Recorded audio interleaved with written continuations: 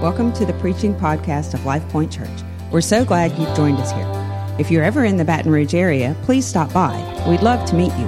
For more information on our church or Pastor Donovan, please visit our website at golifepoint.com.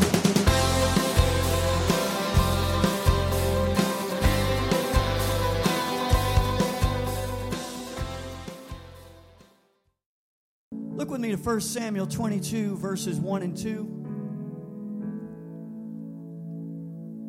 1 Samuel 22, verses 1 and 2. David therefore departed from there and escaped to the cave of Adullam. So when his brothers and all his father's house heard it, they went down there to him. And everyone who was in distress, everyone who was in debt, and everyone who was discontented gathered to him. So he became captain over them, and there were about 400 men with him. Today I would like to preach a message entitled, The King in a Cave. The King in a Cave. And I want to say a prayer. Father, thank you so much for your goodness, for your mercy and your kindness. I thank you for the shed blood of your Son on the tree. I pray, God, that you would have your way in the rest of this service. Speak to our hearts in Jesus' name. Everybody say amen. God bless you. You may be seated. Back in 1 Samuel 16, Samuel came to the house of Jesse to anoint one of Jesse's sons to be the next king of Israel. All of the boys in the room passed before Samuel, yet God did not release Samuel to anoint any of them. Finally, when it looked as if Samuel had missed God, he asked Jesse, "Do you have any more sons?" Well, he did, but this one was not invited to the party. Jesse had never considered the fact that David could be king, but he would be. And so right then and there, Samuel anointed David to be king of Israel. From this story, it seems that everybody was frozen in this moment, dazed, discombobulated, one of my favorite words.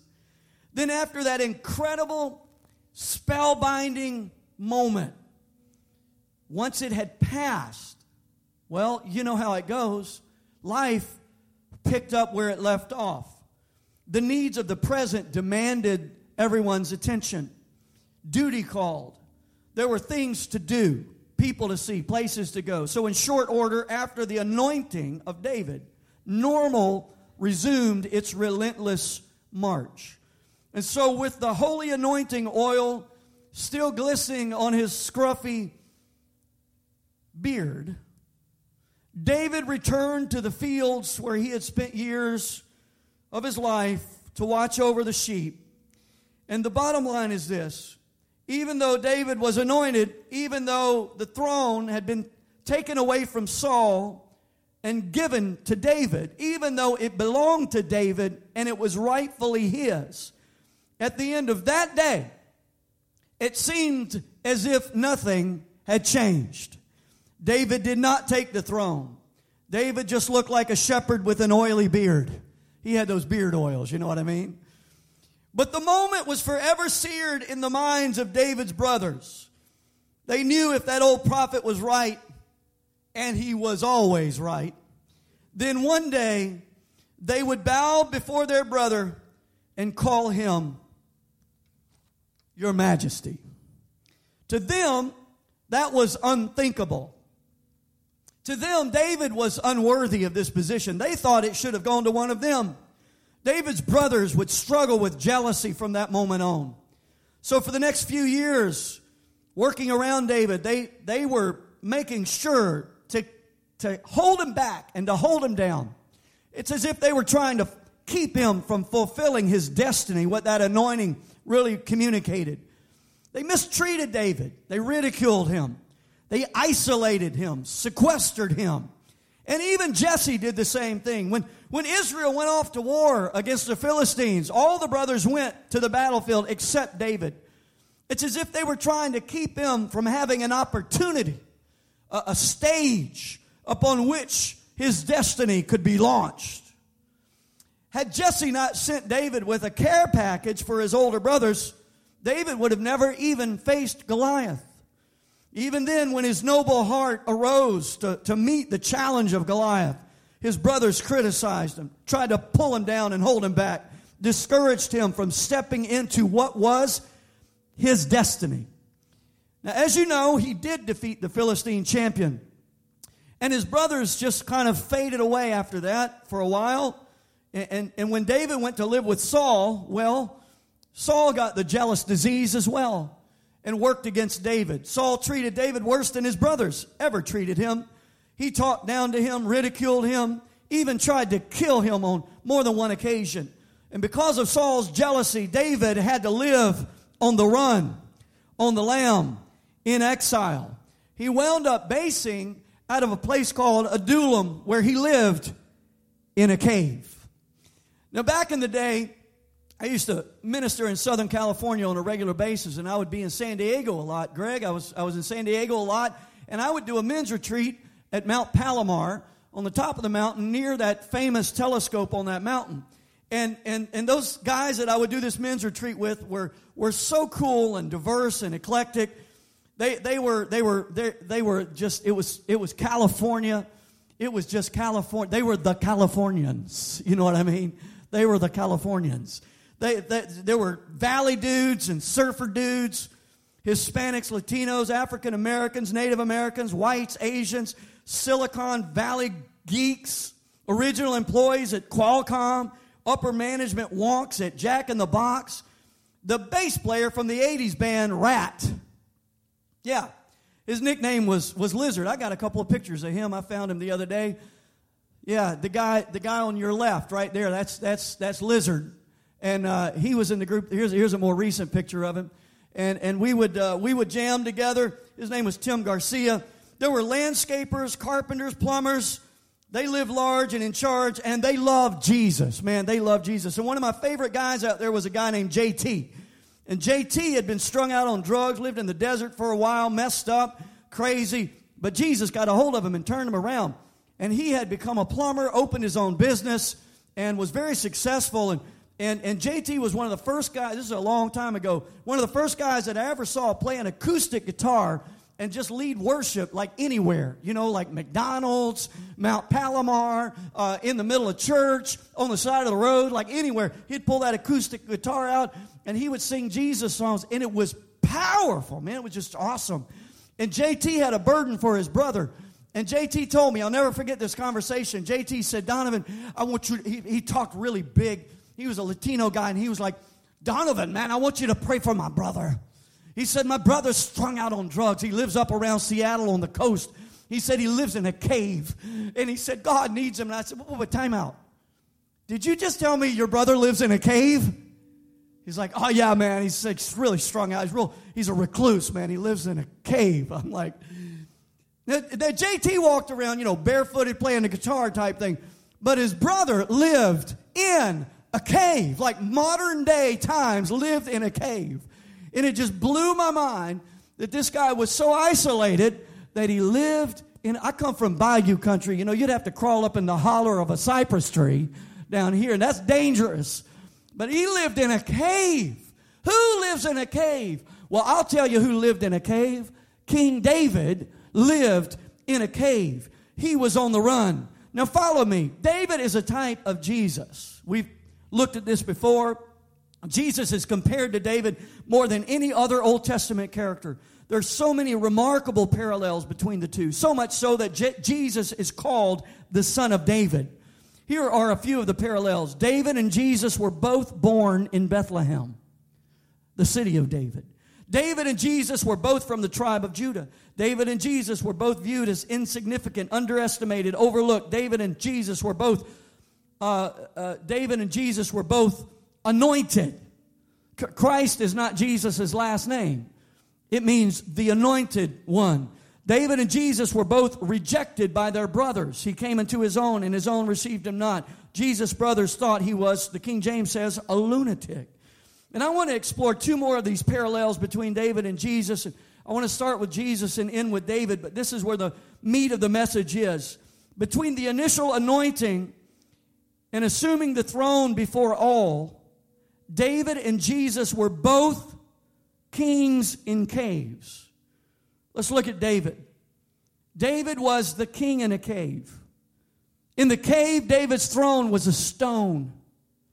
In the cave, his scepter was a sword.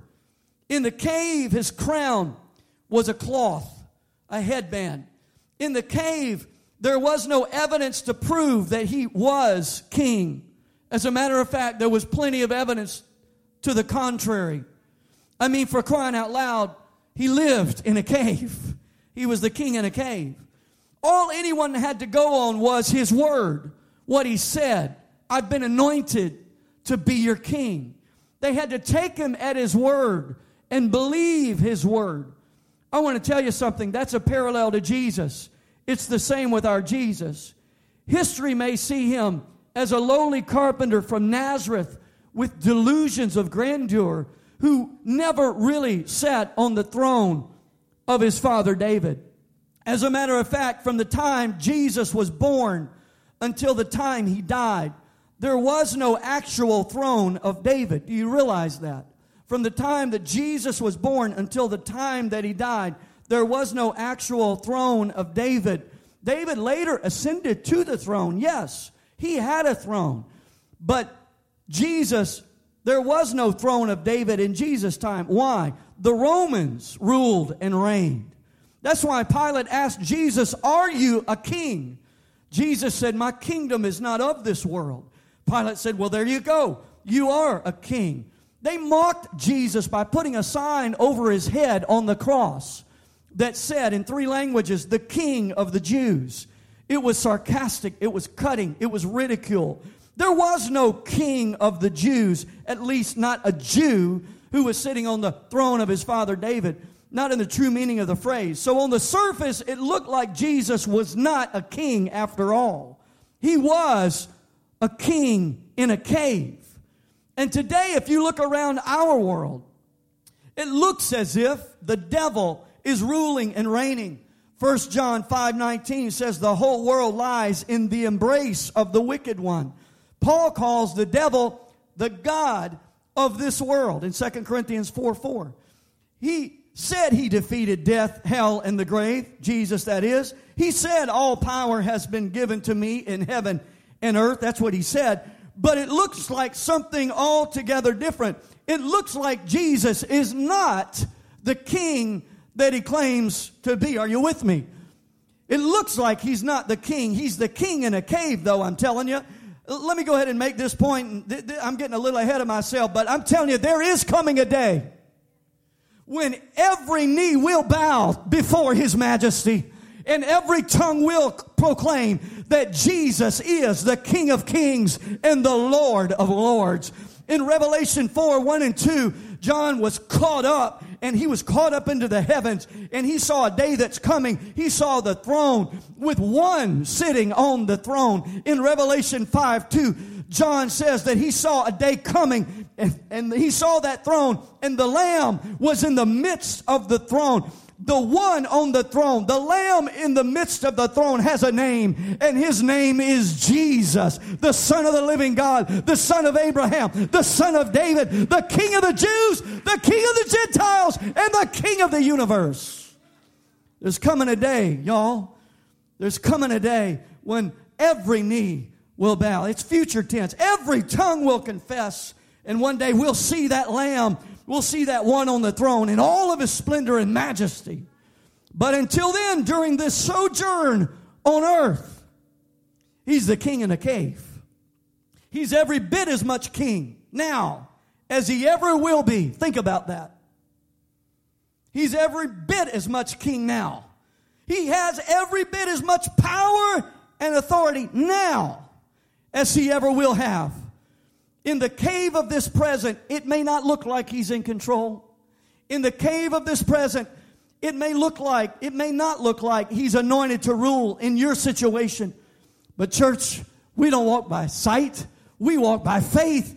And if you put your faith in him, that king in the cave, I'm telling you, his throne may be a stone, but he still has that throne of grace and power to handle every need that you bring to him in Jesus' name. That addiction, that struggle, that marriage problem, that financial issue that you're dealing with, he has the power to handle it and deal with it.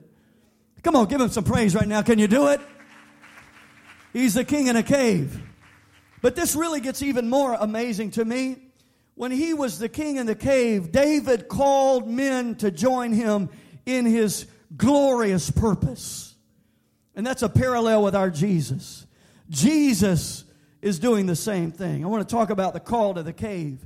In that cave at Adullam, David began to build his team. He began to call out to them, hey, listen, are you sick of your previous king? Are you sick of the life you've been living? Your old king let you down. You're looking for the future? You come join me. You follow me.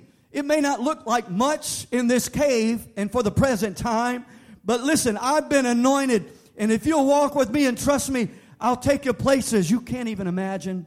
That was what David was promising, and that call resonated, and men began to come to the cave. I want to tell you something. Jesus is doing the same thing. He's the king in a cave, the cave of this present time. And he is building a team. We call it the church. The called out ones, the ecclesia. It literally means those that have been called out. He's crying out, come unto me, all you who are weary and heavy laden, and I will give you rest. He's saying, hey, your old kings let you down, but I've been anointed as your new king. Come follow me. Come and follow me. Lay your life down for my sake, and you'll find life and life more abundantly. And we've heard that call. Maybe you're hearing that call for the first time today, but I'm telling you, Jesus is calling and building a team together. Now, I love it in this story with David. The first ones to come, notice this, 1 Samuel 22:1. David therefore departed from there and escaped to the cave of Adullam. So when his brothers and all his father's house heard it, they went down there to him. It was his family that came first. Now, I'm going to tell you something. God moves in families. I think this is so cool. In the parallel with Jesus, the parallel with Jesus goes like this. This gospel of the kingdom with a king, this gospel is to the Jew first and also to the Gentiles. In other words, the family that came to the king in the cave in Acts chapter 2, it was Jews first and then Gentiles. It started with the family. But I want to tell you today, God moves in families. God's moving in families even today in this house. There are many of us here today. We swore we'd never follow Jesus, this king in a cave. But look around, here we are. And there are those in our family that have sworn the same kind of stuff. I'll never walk in the doors of a church. I'll never go back. We heard stories this morning from Greg about some of his resistance to even going to church because of the dark places that he had been. We've been there. Some of y'all have been there. We've got family members that are there today. But you better not ever write anybody off, because that king in a cave, his call is so powerful. He can get a hold of you and convict you and draw you. He finds a way. He finds a way. He moves in families. Hey man, you think some of your family's too far gone? Think again. One day, I believe you're going to see them walk into the cave and they're going to say, I don't know what happened, but I think I heard a Savior calling my name. Amen. The next ones to come are found in verse 2, and I just love this right here. Verse 2. And everyone who was in distress, everyone who was in debt, everyone who was discontented, gathered to him. So he became captain over them. There were about 400 men with him. This is fascinating to me.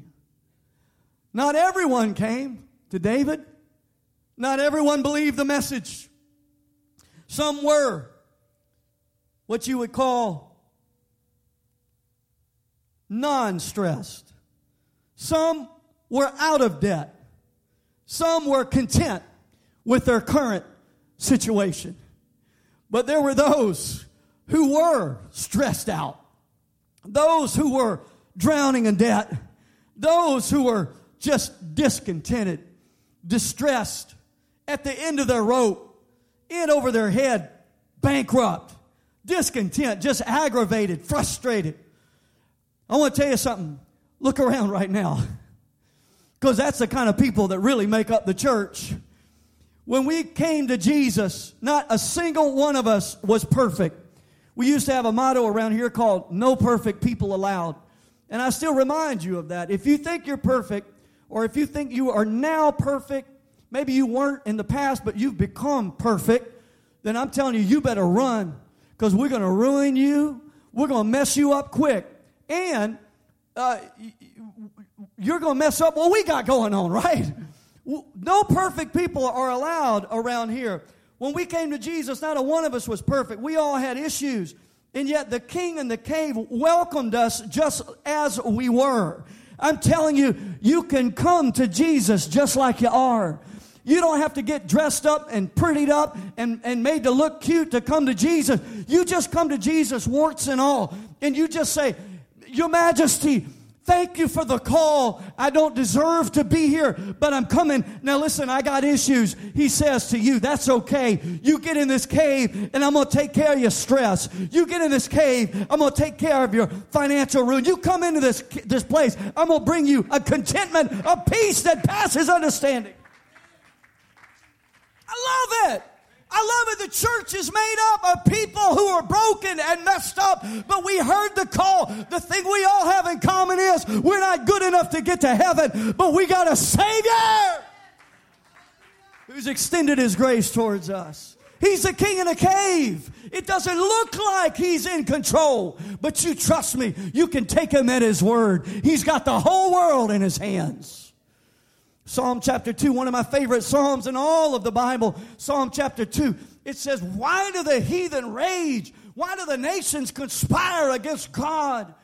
And the end of that conclusion, the end of that psalm, the conclusion says this: "I sit in the heavens and laugh," because it looks like things are out of control. But he says, "I got it all in control." Your best bet is to kiss the Christ, your Savior. And it may not look like He's in control, but I'm telling you, He got the whole world in His hands. And then it says, David became a captain over them. He began to lead them and to teach them and to change them. It was a process. We are all in process. We are all in process. I love that. I love that. Pastors are not perfect. Saints are not perfect. I mean, it's like we get this thing, we say, well, you know, when I came to Jesus, I was weary, worn, and sad. I didn't have anything to offer Him. And we just fall on His mercy, and He saves us. Thank you, Jesus. But after we start living for God for a few minutes, and we get some corn in the crib, you know, like, I could have cussed and I didn't cuss. Then we're like, wow, I could have cussed, but I didn't cuss. So then we bring that to the Lord and we say, "Lord, I thank you today. I'm going to bring these needs to you, but the reason I'm coming to you is because I could have cussed and I didn't cuss. Oh, I'm accepted in the beloved because I cussed and didn't cuss." No, that's not the way it works. You didn't have anything to offer Him when you came in the first place, and none of us have anything to offer Him still, right? We're only here by the blood of the Lamb. There is none righteous, no, not one. We didn't bring any. It's not of works that we should boast. We come into this presence of the Lord strictly because of the shed blood of Jesus and the call of the Savior. We come and say, "I thank you, Lord. I could have cussed and I didn't cuss, but that ain't good enough, Lord. All my good works are like filthy rags, Lord. I just come before you and thank you, Lord, for your strength and your mercy." And sometimes when we blow it, we come back in again and we say, "Lord, I blew it, but I'm here because of the mercy and the goodness of God." Listen, that's the way you live, by faith and not by sight. We have a Savior. He's a king in a cave, but He's calling those of us in distress and debt and discontented, "Come unto me and watch what I do with your life." And He's changing us. He's put us in process. David was molding his men into a lean, mean fighting machine. And David had plenty of battles to fight and enemies to defeat. Yet he was anointed for these battles. And as long as he walked in fidelity to the covenant, and David's men walked in harmony with him, there's no record in the Bible of him ever losing one man in his many battles. That's a good record. There was no cemetery for the fallen because they didn't lose any. They didn't lose any.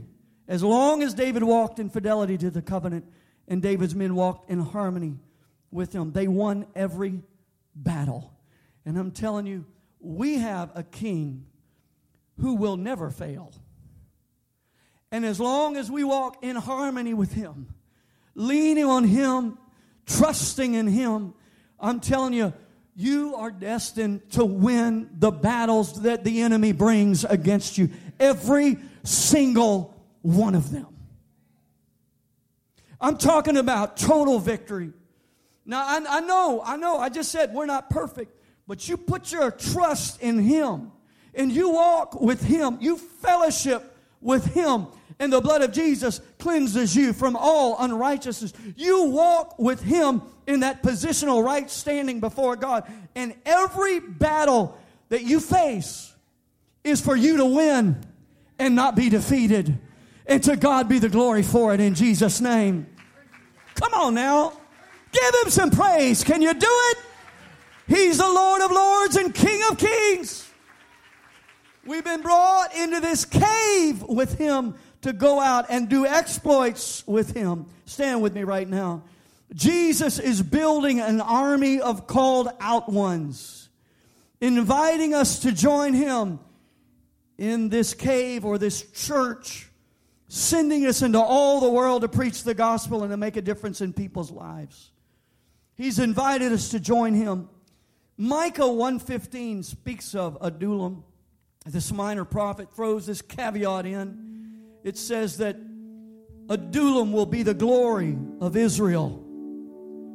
What it means is the noble-hearted ones flee to Adullam, which means Adullam is a place for noble-hearted ones, glorious ones.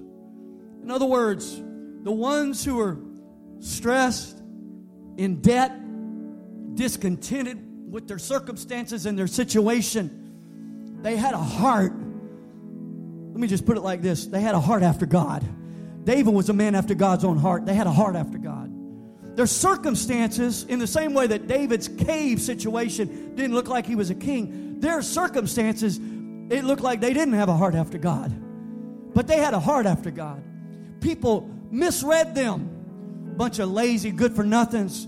Don't manage their finances. Don't manage this. Don't do that. Discontents, malcontents. But they had a heart for God. And they were attracted to David, who had a heart for God. I'm telling you, that's just the way it works, man. You get a heart. People misunderstand you. They think he's a malcontent. He's good for nothing. He'll never. People said that about me when I was sitting in the lotus position and doing all kind of stupid stuff in my wild days. People didn't think there's a prayer for him. You know, once you cross the line, you're turned over to a reprobate mind, and you'll never come back. And he's gone too far. But they didn't know. Oh, deep inside, there was a heart in this old fella that said, God, I want that peace. I want that change. I'm hungry for something. And there are people in this room today, it doesn't look like it. People have misjudged you. Oh, he's an addict, or she's messed up on this, or she's gone too far. They've crossed that line. I'm telling you, it's the discontented. It's the ones who are in debt. It's those who are malcontent. It's those who are misjudged. He's saying, come unto me. You look at his first church. Man, you go through the book of Acts. You've got terrorists like Saul that come to the Lord. You've got wizards and sorcerers that come to the Lord in Acts chapter 8.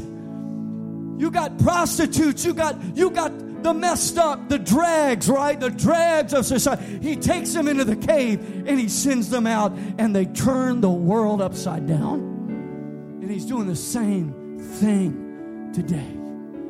I want to invite you to the cave. Come on into the cave. There's a king in this cave. It doesn't look like much. Let me just put it like this with Life Point Church. Our building out here, we got a stucco problem you may have noticed. Well, our latest fix, thanks to DJ, is we got the foam in a can. We did all we could. We finally got the foam in the can. We need to get that stuff that dude, puts the boat back together. Flex Seal. Maybe that's the next one after this. We got one more step. We sprayed all that stuff in there, swelled up. We got a stucco. It may not look like much. Now, here's the deal. That's not long term, right? We're after a fix for that. But it might not look like much. Just a little building here at Daigle and Airline. It may not look like much, but I'm telling you, this is a cave where the glory of the Lord is in this house. Hallelujah. It's a house of prayer for all nations, every tribe, every kindred, every tongue, every culture, every people group, rich and poor alike.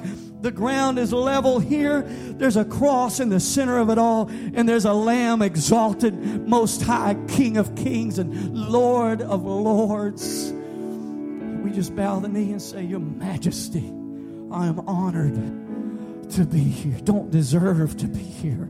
Hallelujah. You feel the presence of the Lord. I feel the presence of the Lord right now. Hallelujah. Would you close your eyes with me? Bow your heads. Father, I thank you for the challenge of the king in a cave. Doesn't look like much. Looks like the world is going crazy. And it is. But there's a Lamb who says, all power has been given unto me in heaven and on earth.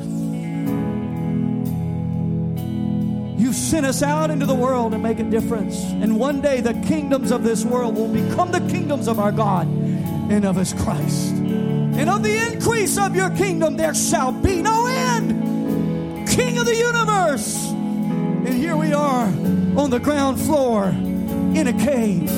You said, if you'll suffer with me, you shall reign with me. Seated together with me in heavenly places, far above all principality and power and might and every name that is named. Hallelujah.